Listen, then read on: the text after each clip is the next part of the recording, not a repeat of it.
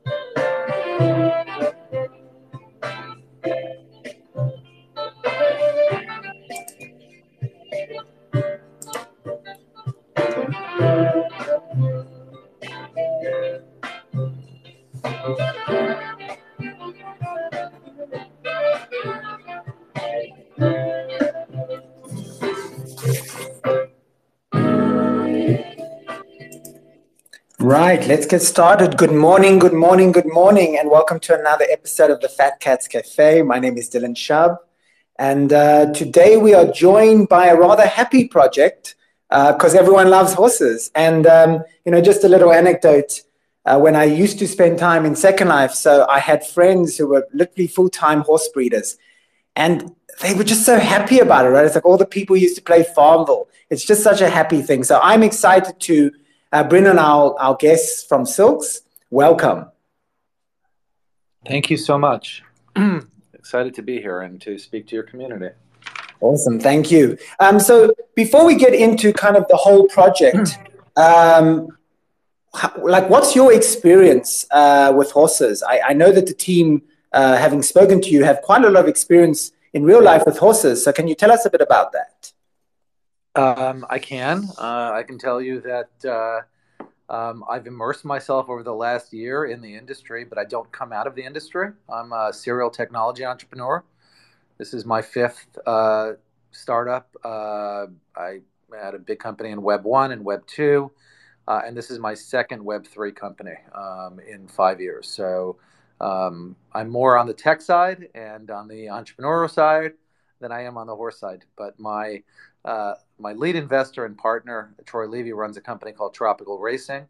They're a public company based in Kentucky, in Versailles, Kentucky, and they operate a 200-acre thoroughbred racing horse ranch that I think has up to 80 horses now. They do breeding, racing, training, syndicating, the whole 9 yards. So that's where we get all of our industry expertise. Fantastic, fantastic. Also, before I forget, everyone, we will, of course, be giving out some whitelist spots and some catnip near the end, so please stick around for that. Dan, what was, kind of, there's a lot of big buzzwords floating around in Web3, right? Metaverse and so on. What kind of drew you to the idea of putting together a horse-specific metaverse platform, and kind of just take us through the roadmap and the core offering so that everyone can kind of be on the same page? Sure. So what I'll do is I'll start with the core offering, and then I'll answer the question around how we got there. We're building something very unique that's never been done before. We're building what we refer to as a derivative metaverse, a metaverse that essentially is a replica or mirror of the real world in a specific vertical. And our vertical is thoroughbred horse racing, and specifically thoroughbred horse racing in the United States to start with. But our intention is to go global with it after we've developed the first iteration. The way our platform works is we replicate the real world economy of thoroughbred horse racing and port it online in a gamified economy to recreate the same essence of horse racing ownership. So if we do our job, when you buy a horse in our metaverse, it will have the same economic outcome as if you owned that horse in the real world, and it will create the same emotional connection with you and your horse, even though it's digital. And the way we do that is, as I mentioned, replicating the economy. So the thoroughbred horse racing economy starts in the US with 20,000 foals, baby horses that are born each year and registered to become thoroughbred racehorses. So to become a thoroughbred, you have to come from a lineage that traces back to the original thoroughbred horse from hundreds of years ago. And once you can establish that link, you can register your horse with the Jockey Club, which is the national registrar in the United States, to race your horse. That's done when your horse is born. And there are 20,000 of them that are born every year. Those 20,000 horses are sold, and the most popular auction is the yearling auction. When they're 1 year old, they're sold at auction. And the aggregate number of horses that are sold, or value of the horses, is around $1 billion. So $1 billion worth of these horses are sold each year in the real world. Once you buy a horse at 1 year old, that horse can't race till they're 2 years old. So legally, they have to be 2 years old to race. You have to house, feed, care for, and train that horse during that period and beyond. To do that costs about $40,000 to $50,000 a year. So you've bought this horse. Presumably, the average horse sells for just under $100,000, although you can buy horses for millions of dollars. And then you have to pay to maintain it. And then when they reach 2 years old, you can start racing your horse. And when your horses have aged to race, there are 30,000 races a year in the United States. And those races attract over 50 million people that bet over $11 billion on the races. And the racetracks take about 10% of that, of the wagers, of the handle, and redistribute it to the owners of the winning horses as prize money. So when you're vying for the your share of the $1 million of prize money, you're also vying for the $1 billion of prize money, and you're also vying for the $1 billion in breeding, because those horses that were sold for over $1 billion came from somewhere. They came from existing horses. That is the economy that we're seeking to replicate, and the way we're doing that is we are creating derivative assets of every horse that's born when they're born. So every year we will take every horse born and registered in the United States to race and tokenize them into NFTs and sell them in a blind drop to our community, to the public. When you own one of these NFTs, you essentially own a derivative asset of a real horse, meaning it's like owning an index option in the S&P 500s or in the Dow Jones Industrial, or owning a quarterback in a fantasy football league. The productivity of the underlying asset dictates what the derivative asset is worth, or its productivity.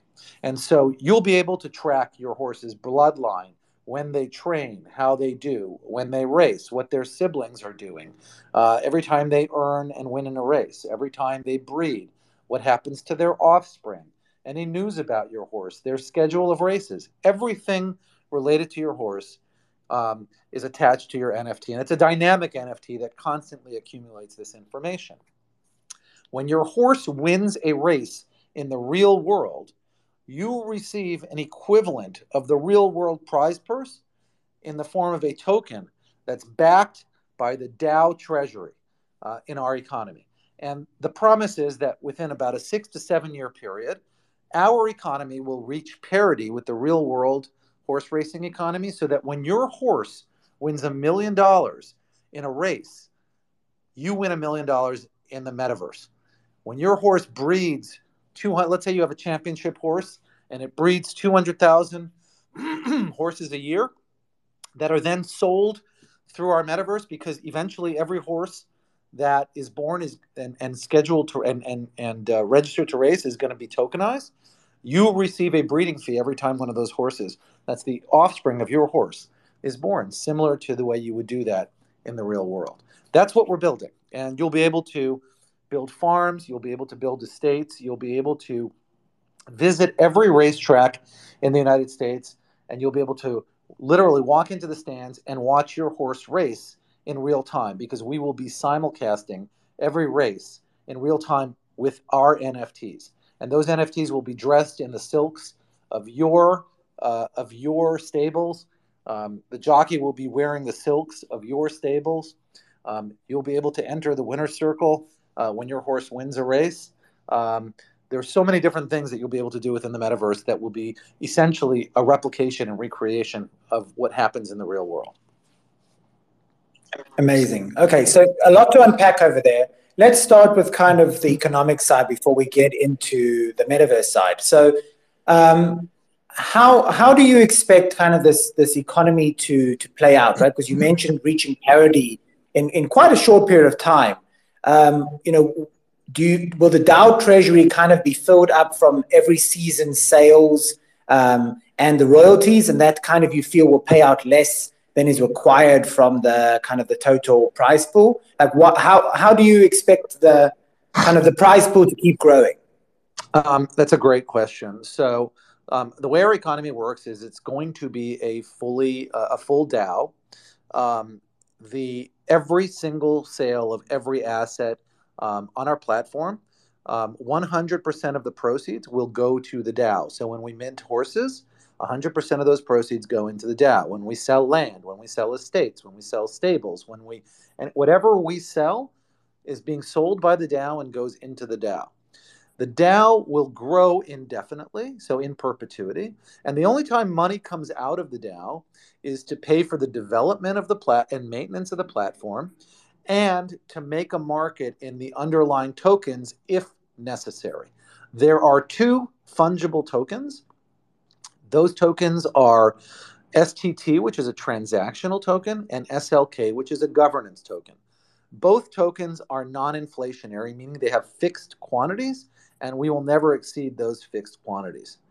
When your horse wins a race in the real world, you receive an allocation of STT, our transactional token, as a reward for winning that race. And the value of that, the quantity of that token that's distributed to you is being determined by an algorithm that determines what the real horse would have won in the real world, and a portion of the total tokens available equal to that portion that you would have won in the real world. The value of that token over time will grow because it will be tied to the value of what's in the DAO. And we project that 6 to 7 years, we could reach parity with the real world. The utility of that token is twofold. You can use that token in the game to buy all of our assets. So you can use it to buy horses, land, stables, etc. You can also use it to bet in the metaverse. So you can walk into any track and you can actually bet like you would in the real world on the races if you so choose to. So there's in-game utility. And if you don't want to use the token that way, you can convert the token into a governance token, the SLK token.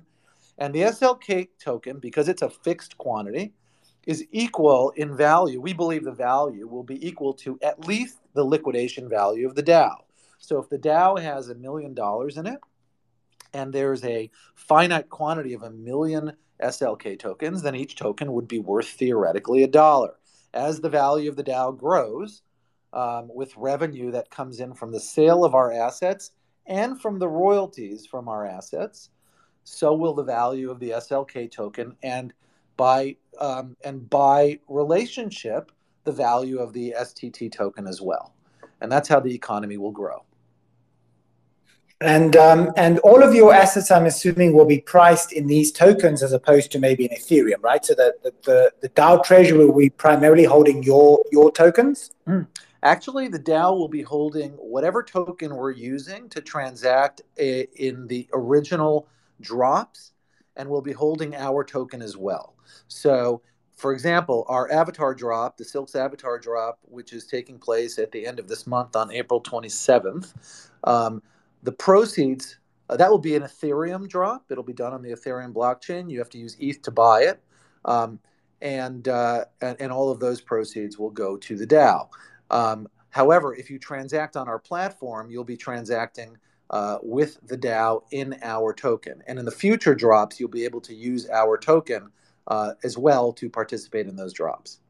So it'll be supported by multiple tokens. Fantastic, fantastic. Before we take it kind of a bit more of a deep dive into the day-to-day life of stables in Silks, what is this kind of particular drop that you're doing now, this Genesis drop? Sure. So we're producing a collection of 10,000 three-dimensional avatars. They're fully functional. They'll be animated. They'll be interoperable, and they represent your identity in the metaverse, similar to the way real silks represent your identity in the horse racing world. So when you race a horse in public in a race in the real world, your jockey has to wear a uniform that represents essentially your coat of arms or your logo, so that when the public is watching your horse racing, they know who actually owns that horse. So silks represent identity and they represent ownership. And in our metaverse, you need a silk, you need an identity, and that silk represents your identity across every asset that you own in the metaverse. So your horse, when you visit your horse will be dressed in your silks. When your horse is racing in the metaverse, the jockey will be wearing your silks. When you own a farm in the metaverse, there will be a flag on the farm that will identify the farm as yours because it'll be your silks. So you have to own an avatar in order to be able to purchase a horse in a primary drop. If you don't own an avatar, you can still buy a horse in the secondary market. You can still buy land and stables and all kinds of other assets. But you can't. Your horse is not qualified to earn unless you own a silk. So it's a very important asset to buy if you want to be part of the community. It's the foundational asset of the community. And our first crop of yearlings that will drop sometime at the end of this summer will only be sold to people that own a silk. So it effectively acts as a mint pass for the Genesis drop of our yearling crop this year. Now, it sounds like every season, as new babies are born, people are going to be able to buy them too. And so you'll be growing your ecosystem. Do you not think that a limited supply of silk avatars will be a hindrance over the years as you kind of get mass adoption? That's a really good observation. So let me be clear. The first drop of avatars is going to be the Genesis drop, and it'll be limited to 10,000. Each year, we will create a new collection that will look different than the original Genesis drop, and we will introduce an opportunity for new people to buy an identity in the metaverse and participate in the original, in the new drop. So each year, we will introduce another collection and invite another group of community into our world through this drop. So there will only be one Genesis collection, but we expect to drop a similar collection of avatars each year that will have different functionality and different rights, but serve the same primary utility of representing your identity and ownership in the metaverse. Fantastic. And the people who get the Genesis profile picture collection, do they have kind of some claim on the future coins? I mean, especially the governance token. I'm sure a lot of them would be interested in. So let me be clear. This isn't a PFP. This is a fully animated icon. So you'll literally be able to walk around the metaverse with your avatar, and that is what you're going to look like. It will represent your identity. But yes, in the Genesis collection, there will be we're not quantifying what it is, but I can tell you, like any major blue chip project, if you get in the Genesis drop, there's all kinds of surprises that come with it. I was in the original drop of the artifact Clonex. I probably received 3 or 4 airdrops of incredibly valuable things, and we intend to do very similar things. So when you become a pioneer in this project, when you own one of these avatars, you become one of the original community members, and we intend to reward those people in many different ways. Fantastic. Okay, so let's take a bit more of a walk around now that we've got our physical being that can get into the metaverse. Let's talk about what platform you're building. What engine are you building Silks on? Okay, so we're building Silks on the Unity game engine. So it's going to have kind of functionality that looks and feels like best of breed metaverses.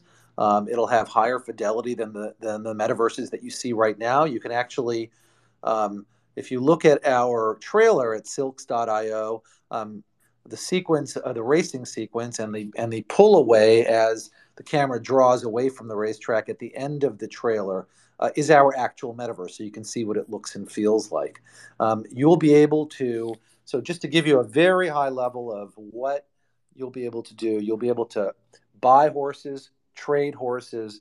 When you buy a horse, it will appear in a community stable. When you visit that horse, you'll be able to interact with it. It will know you're the owner of the horse. You can move that horse to a private stable. You can develop your own stable. In order to do that, you have to buy land. When you accumulate a sufficient amount of land, you can buy a structure. You can put your horse in the stable. You can stake your horse in somebody else's stable. And what that means is you pool your assets with all the other horses in that stable and essentially share in the winnings, in the risk and in the reward together. You can, once you buy a horse, you can syndicate your horse and fractionalize the ownership of your horse by inviting your friends to own the horse with you, or by selling pieces of the horse to the public in the public markets. So there are lots of ways to diversify your risk in what's a high-risk game. Owning a horse is high risk. You don't know if your horse will ever train well enough to race. race well enough to win, and win enough to be a desirable breeding candidate. So we allow you the opportunity to create micro communities in which you develop shared rooting interests around collective ownership of these assets. And that's a big part of the game, and it's a big part of creating high levels of social engagement. You'll be able to, for example, on your farms, build estates and trick them out into these beautiful, mansions and palaces where, you can have meetups with your partners and your horses, or with your community in your pooled stables, and do all kinds of really cool things together. You'll be able to go to the races and literally port. If you have, let's say that you're part of a 100-acre, 100-horse farm where there are 100 people that collectively own the financial outcome or productivity of these horses. And let's say that on a given Sunday, you have 10 horses that are racing. One horse is racing in Belmont in New York. One horse is racing in Keeneland in Kentucky. And one horse is racing in Del Mar in California. You'll literally be able to go live as a group and watch each of these horses that you own together race in each one of these actual tracks in real time, which is another great way to kind of create social connectivity. You'll be able to have watch parties if you want to watch the live video feeds of these races in your estate together with your friends and your co-owners. So a lot of social connectivity involved in this metaverse. Awesome. Now let's do two of the technical things. So technical number one, fractionalizing and co-owning together can be a little bit difficult. Firstly, will this all be a side chain, or how will you keep kind of gas fees low and all of that? And secondly, how do you do this fractionalized ownership where people can actually still use the horse, right? Because they need to be able to race with it and do what they need to do, while also setting up, as you will, a co-op or a DAO situation where they share it together. Yep. So I can tell you preliminarily how we framed out the technical structure of shared ownership, but that is a work in progress. But I'll give you a high-level solution, which is each horse could be represented by 10 tokens, one governance token and 9 limited partnership tokens. The person that owns and holds the governance token controls the horse, and the other tokens each receive their pro rata financial interest in the rewards generated from the racing and the breeding of the horse. So you can become a partner, but not an active partner in the horse. You don't have control of the horse, but you do have control over a share of the productivity of the horse. That is kind of the way we're thinking about it right now. There have been conversations internally around essentially creating DAOs where each horse can become a DAO, each farm can become a DAO, and you can create layers and layers of collaborative and cooperative ownership of these assets, which would be pretty fascinating. Yeah, and probably necessary over time, right? As this ecosystem grows, some of the earlier breeds or the prize breeds may be worth an absolute fortune, as we've seen with Bored Apes and things. Okay, just on a metaverse technical issue. So, there are going to be, you've got your representative avatar, you've got these estates, right? You've got private estates as well, potentially you've also got the racetracks. How do you mimic the real world in terms of, let's take a couple of examples. So number one, the actual horse race, right? Are the avatar versions or the kind of the horse, the Web3 versions of these horses going to be racing while the real race is going on, and you'll have an algorithm that makes sure one of them wins physically, as one question. And another question is, when it comes to breeding, right? Babies being born, will people have to actually connect those two horses together to then go through a process of giving birth to another horse? Great question. So I'll answer the first one, and I think this will be a real revelation. Think of a racetrack. Okay, let's take a racetrack. I'm in Florida right now, so Gulfstream is an iconic racetrack in Florida. Okay, when we build out Gulfstream's track in the Silks metaverse, that will be their track, right? It's their land. They have to buy the land, and then will help facilitate them building out the track. When you go to their track and you visit their track in the metaverse, you are in their domain. It's as if you were on their website. You are in their domain and they control that domain.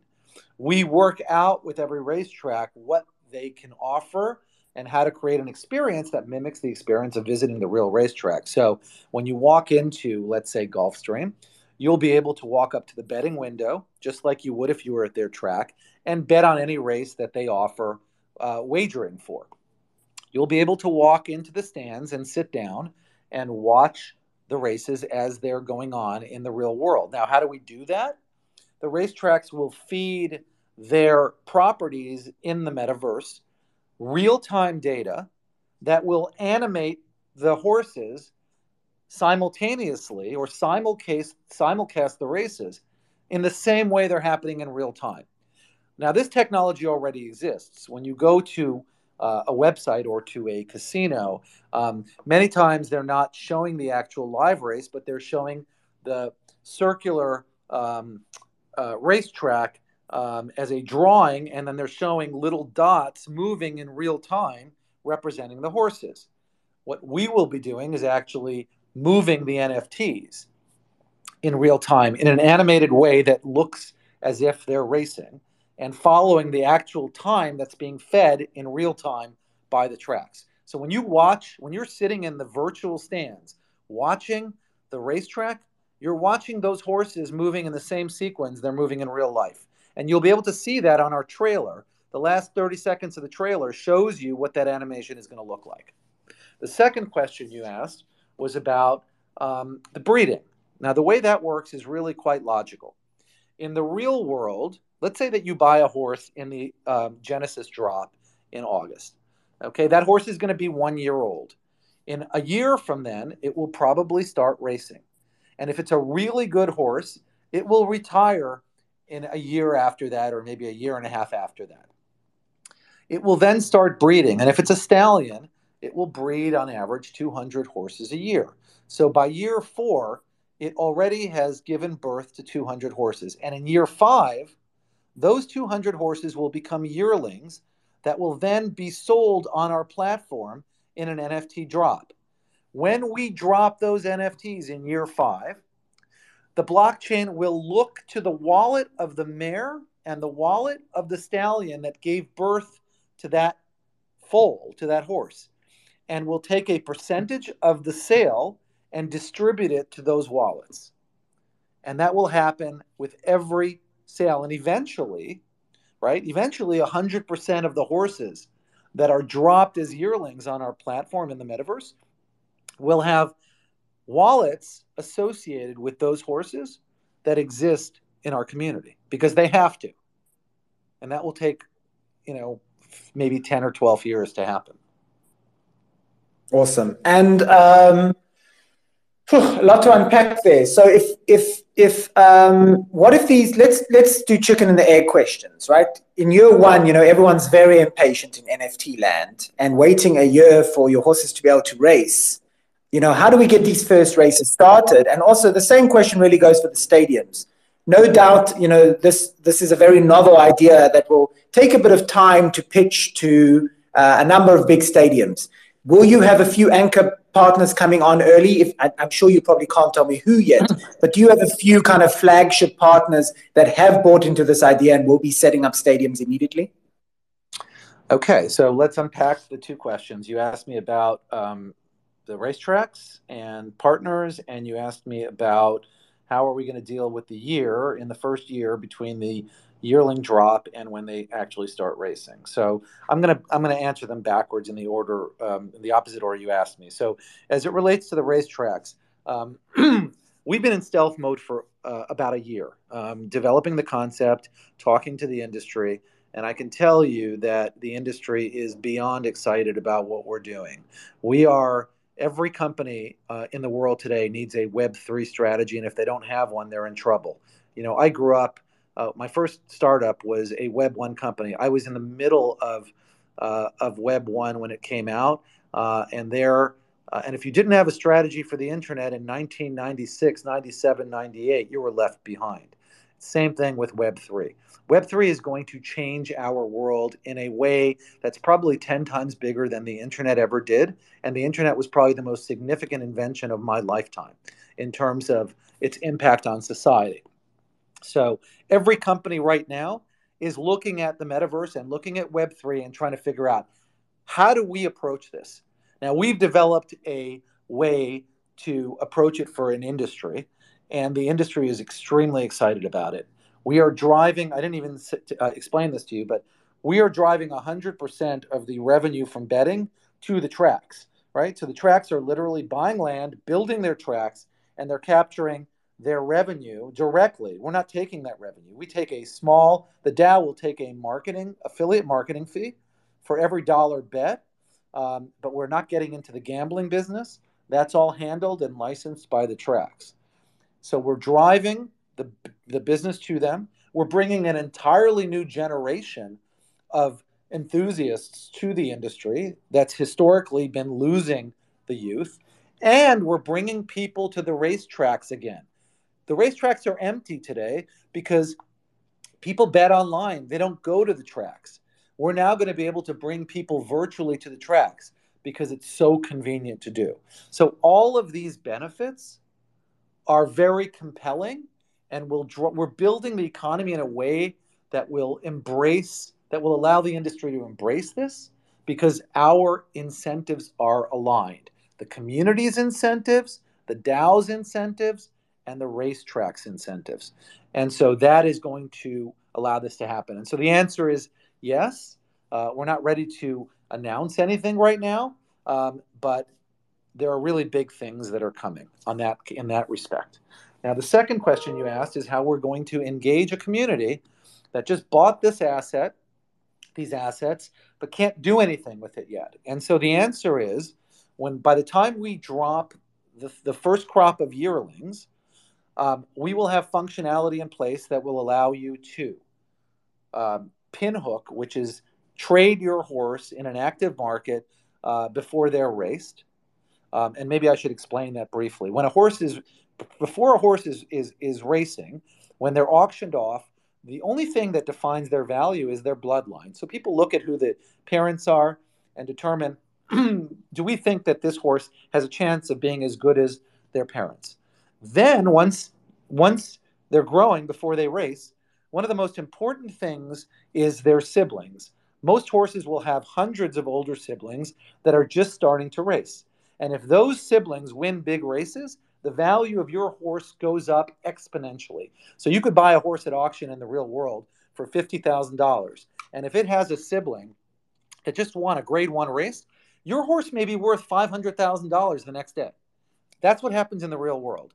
And so it's a game of skill, researching what's going on in the real world of horse racing. Who won a race that's a maiden race? And who's there? Do they have a sibling that was just born and sold at auction?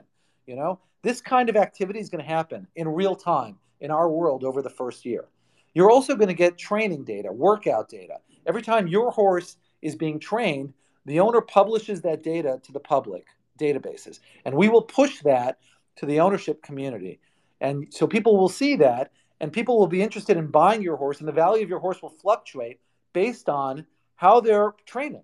So that's going to create a lot of activity. And in addition to that, we're going to introduce syndication, which will start creating and forming micro communities. So this is all going to take place in the first year, and that's going to drive a lot of activity. We're also going to educate, create lots of educational programs, bring into the metaverse databases that will allow you to do a lot of research and interaction. So there's going to be a lot of action going on while we're building out all the functionality. And remember, your horse isn't racing for at least a year, and that will give us the time to build out and perfect and optimize all the technology that's driving the metaverse. Very cool, very cool. And, talking about kind of real-time stuff, I'm getting a few questions in the Fat Cats Cafe. They're asking, what about death, right? I think I can answer that one, but how does death work in this situation? So this is a derivative metaverse derived from the real world. Unfortunately, death is not avoidable. A typical horse lives for up to 30 years. A horse can race for 8 years, from the age of 2 to the age of 10, and a horse can breed for most of their lives. So when you buy an NFT, that's a derivative of a real horse, you're buying an asset that has longevity. However, that horse can die and eventually will die. Now, if a horse dies on the track, it's required that you report the death. Otherwise, nobody knows if the horse is alive or not. The way we operate is we develop algorithms that monitor the activity of a horse. When was the last time a horse worked out? And was their data published? When was the last time a horse was scheduled to race? When was the last time a horse raced? When was the last time a horse bred a foal that was registered to race? And if a certain amount of time passes where no activity takes place, we deem the horse retired and we relegate the horse to a different area within the metaverse. And it is in that area that we will create utility for those assets. And one of the primary utilities for those assets will be a game similar to the player versus player betting games that exist in NFTs today. So the most famous one is Zed Run. To the extent you're familiar with it, if you're not familiar with it, it's a game that operates like a sit and go poker tournament. When 12 people get together and agree to race for a certain stake, it might be $5. They start the race, they pull a slot machine, they use the information about the horse. In the case of Zed Run, they're fictional horses, and an algorithm to determine who's going to win, and then they animate the race. And the prize money is paid to the 3 top winners. We will create we will give the community the opportunity to buy land and build tracks that they can sponsor races like that and use these legacy horses and their historical data to race against each other in the afterlife. And so that's one of the utilities that you'll be able to have. And of course, these horses representing real horses will be collectible as well. We don't know what their value will be, but we'll create utility for these horses in their afterlife. Okay, very cool. My last question for you before we maybe take a few questions, and if you do have a question, please do raise your hand and we'll bring you up. Or you can post to me again in Fat Cats Cafe. I'm watching that too. My last question is, in addition to obviously creating a very kind of specific core game or set of mechanisms that kind of parallels the real world, you are, as you say, creating a large social enterprise, right? People can have estates and have parties, and people that come to play together tend to hang together, right? So what do you expect to build out around the peripheral of this? Will you bring on other mini games, or you bring on other social things? And also, do you expect to kind of onboard other communities, make ways for their avatars to maybe come and be the guests at some of these events and so on? So you're like way ahead of the game in terms of where we're thinking. These are all stuff that we're working on. So super insightful of you to ask these questions. I'll answer the community question first. A big part of our strategy is to invite communities, both virtual communities and real world communities, to build out farms and stables and racing teams in our metaverse. And we are, I can tell you without disclosing anything specific, we are engaged in discussions with prominent NFT communities that want to build and purchase land and build farms for their members to be able to come in and share in the experience of shared rooting, interest, and excitement around their stable. So imagine if the Fat Cat community built, if you had an estate and a farm in the Silks metaverse, where your members were all invested in the horses that you owned collectively.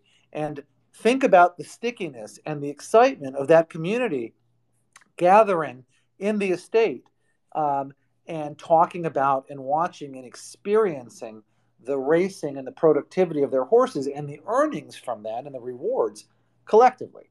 We see that as a big part of our expansion. We see it both in the real world. So we see companies that will want to build out their stables and their identities within our metaverse as well for their employees to hang out and enjoy the camaraderie of owning these together and the excitement of rooting for them together, and NFT communities and other virtual communities. Our direction socially, we see a future where we'll create venues for meeting, we'll create new games, we'll create other social interaction. We're building out the US first, but the market overseas is massive between Hong Kong, China, Japan, Australia, New Zealand, and the UK. We think that there's massive expansion opportunities there for the metaverse. So we've got our hands full just in horse racing. What's interesting is our community. We launched. We came out of stealth mode 21 days ago, Friday. So less than a month. We've built a massive community that's growing organically, and it's just really interesting to see, who these people are. People that are NFT enthusiasts, people that are horse racing enthusiasts that have never bought an NFT before, and you're just seeing the convergence of, the real world, the virtual world, Web3, people that aren't familiar with it's super exciting. And I'm sure, I've looked at your platform. I think what you guys are doing is fascinating, and I'm sure you're experiencing the same kind of dynamics that we're seeing in our community. Yeah, excellent. And one thing I do want to comment on over here, because there are so many topics here that we could philosophize about for a couple of hours. But one of them that really kind of I loop about constantly when I look into metaverse platforms is the question of supply, right? Because on the one hand, you want kind of the supply of items to be known or finite or something so that you can kind of calculate your value. But on the other hand, you don't want a game to get wrecked because it couldn't create any more assets and now no one could come in. And what I particularly like about this is you're being tied to real life scarcity, right? There are only so many tracks, there are only so many horses, they are recorded. And, that creates a balance where there are new seasons, there are new horses being born. But at the same time, as more and more adoption comes, as you said, that parity should likely arrive, whereby the prices go up and everyone is rewarded. New people can come in, but those who have been there early on will see an ecosystem blow up and should see a lot of rewards despite supply growing as well. Yeah, I think, look, philosophically, and I'll take you up on that. I've got a whole list of topics that I think would fascinate people and bend minds left and right. I think that as it relates to this project and your comment on supply, one of the unique things about a derivative metaverse is that scarcity is organic.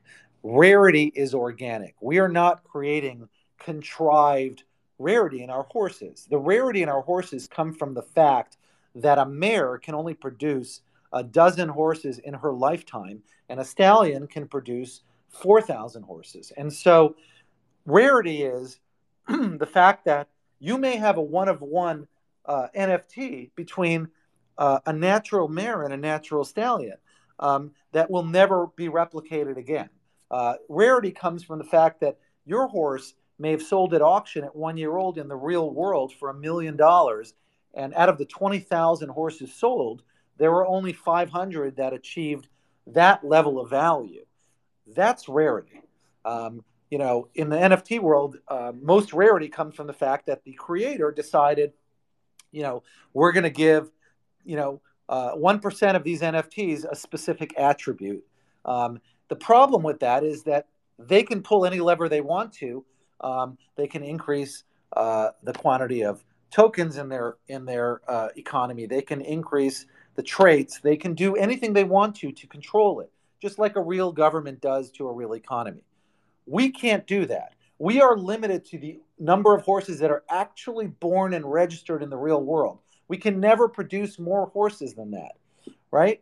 And therefore, our economy is intrinsically stable because we cannot deflate the value of our assets. Our DAO is essentially the economic foundation of our community. So it acts as a moat and creates the value. Somebody else can't come out and do the same thing we're doing, because foundationally, in a few years, we're theoretically could have a multi-billion-dollar economy that essentially ensures the stability and structure of this gamified economy. We're building real, even though they're gamified, we are building real economies that parallel real worlds and operate in the same way. And the only difference is we don't have a government that can whimsically decide, I'm going to print money and devalue the money and shift the wealth from one community to another. We can't do that, right? The DAO will ultimately control this economy. It will take time for them to gain control of it, but it will happen as they invest, as more and more of these tokens are distributed through the productivity of their assets. But we're very unique in the sense that we have controls that truly ensure and provide security to the investors, because really, when you buy an NFT in a project, you become an investor. You're not lining the pockets of the founders. The founders are the sponsors that together with you have an aligned interest in the future productivity of the community. But that's what we're building. We're building community with shared incentives in the same way that you're doing it at Fat Cats, and in just a different way. And so that really is, I think, what creates this unique economic foundation. Yeah, and I'm a person, I went out of my way to make a whitelist marketplace, for example, where people buy the whitelist they want, because I hate systems based on luck, because I'm not lucky. All the money I've made has been spent on strategy. And, as you've been talking, I'm thinking to myself, kind of reminiscing back to when I was 16, and I made my first money trading commodities. And what I liked about commodities is it's pretty much a similar concept, right? You're buying the derivatives on the commodity exchanges, but they're derivative products of very real things going on in the world. So when I'm buying copper, I could do my research and buy copper derivatives and options based on what's going on with supply and demand for copper. And it's a similar thing here. People who do want to take a deep dive and research horses and so on can, yes, it's a high risk investment. Yes, racing is difficult to predict. But, there are people that spend their time doing a lot of research, working out, which horses may do well. And as you've mentioned, kind of hinted at a few times, you don't even have to get the horses that are going to win. Right? You can get the horses that have brothers and sisters that are doing really well too, and that could be a speculatively high price as well. So I think that that's very cool. Yeah, it's identical. And I can tell you this, I already can forecast that what's going to happen is the crypto community is going to, engage very heavily with us. And then the horse community is going to look at this and say, that guy's sitting on a horse that's worth a lot more money than he's willing to take for it. And therefore, I'm going to go in and I'm going to correct the market. So we think the experts in the horse industry are going to come in and really help calibrate the market. And then those people that want to invest the time to really learn and play the game are going to be rewarded very richly. And eventually, over the long haul, we'll create a really big community of enthusiasts that are competing just like in it's really a dynasty fantasy league, so to speak, right? And the more invested you are in it, the closer you are to understanding, just like you understand copper or oil. If you take the time to learn it, you're going to be rewarded for it. And this is a game of skill. There is luck involved, just like there is in everything. But it's about being engaged, and it's about being knowledgeable. Awesome. Now, the last question I see in my survey is there, do mares or stallions have a kind of benefit, a bigger benefit? Do either one of the genders have a bigger benefit in regards to rewards and stuff when it comes to breeding? That's a really good question. So in the real world, there are probably a few hundred stallions that are that are sought after, that demand incredible amounts of money. So, a champion stallion can get hundreds of thousands of dollars a pop to breed with your mare. So if you happen to own one of those stallions, you own a horse that could be worth hundreds of millions of dollars. It's the only sport where you can buy a horse for $100,000, and in 3 years it could be worth $200 million if it wins a big graded race.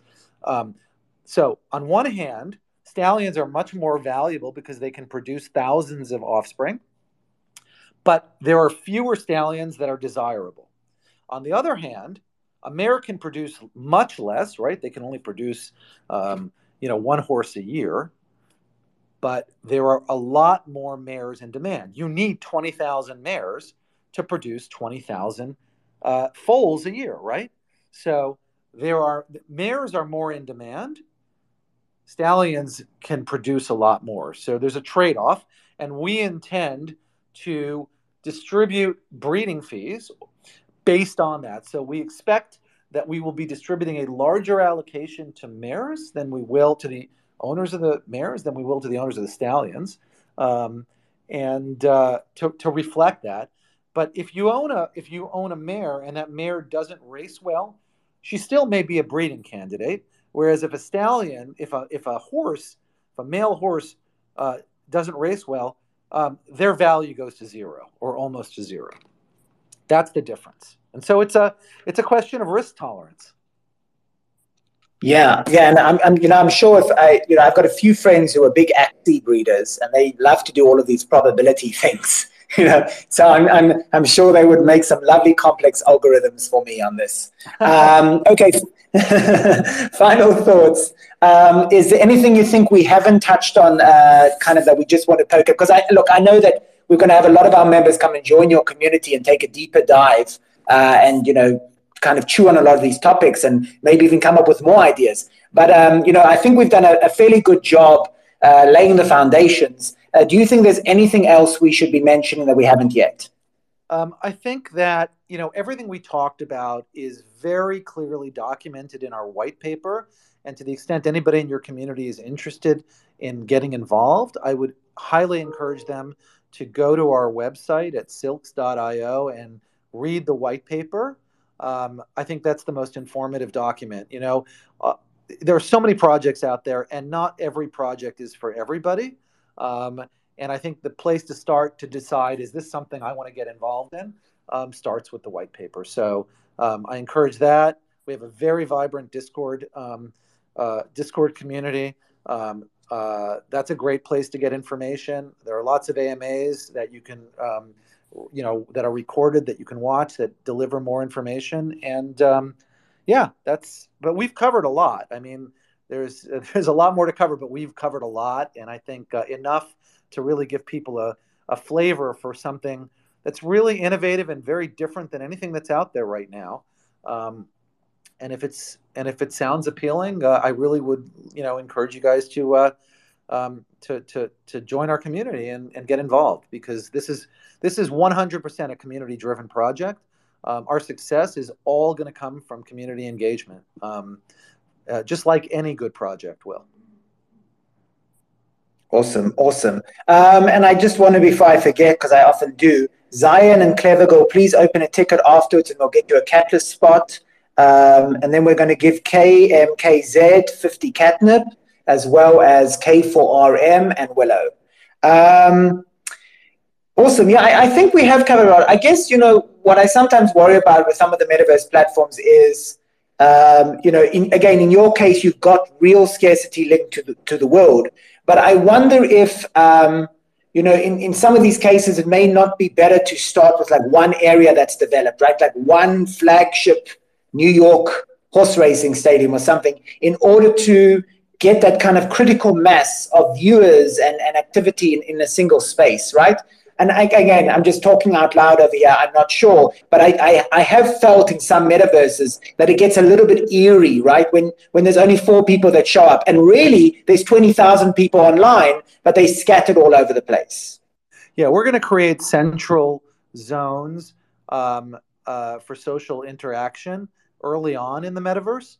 And we're going to create tools that allow people to interact. Remember, a lot of this is transactional, right? So whether you're buying or selling a horse, whether you're syndicating your horse, or whether you're staking your horse in another person's farm or community, these are all socially driven, with the exception of trading, I think, socially driven transactional activities that are going to appear very early and be very centralized in our UI. And these are the kind of things that we're our development team is working on is, okay, what does our user interface look like? What does the user experience look like? How do people get information around what's going on in the industry? And the beauty of that last piece is, by building a derivative business, we're able to lever the hundreds of millions of dollars of content that are created every year around the world for this industry, because every handicapper writing about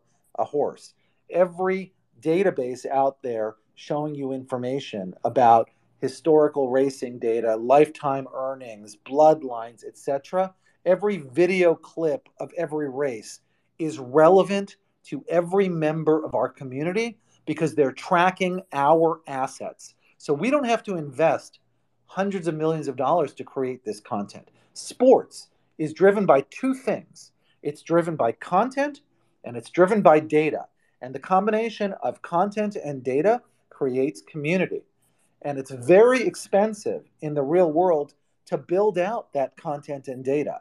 And the beauty is we don't have to do it. Our community is going to benefit from everything that already exists out there, because everything that exists out there is relevant to us. And that's really a big, big factor that gives us a tremendous boost in being able to launch a startup that in a year to 2 years' time can be as big as the real world, at least in terms of infrastructure and the kind of quality of things that we can deliver to make the game so compelling. Wonderful, wonderful. Well, I think that's a great place to stop. Thank you so much, Dan. I mean, you've covered so much with us today, and thank you for being so articulate with these rather kind of can be difficult ideas, right? Because we're all philosopher kings at the moment. We haven't had an opportunity to actually check out these places yet and kind of really ground ourselves into the virtual ground that will be the metaverse platforms. So I thank you so much for taking the time to unpack these ideas with me and the whole Silks community that have joined us today. And for those who are not tired of listening to my voice, do please join me at 9 p.m. with WGMI, where we'll be hosting the team from Indonesia of the blockbuster kind of comic book animation series coming out called Mind Blown. That is expected to be quite a riveting one. And, Bento Boy and Kosher Plug will be joining us for that as well. So thank you again, everyone, and thank you, Dan. Thank you, Dylan, for hosting, and thank you, everybody, for listening. Cheers.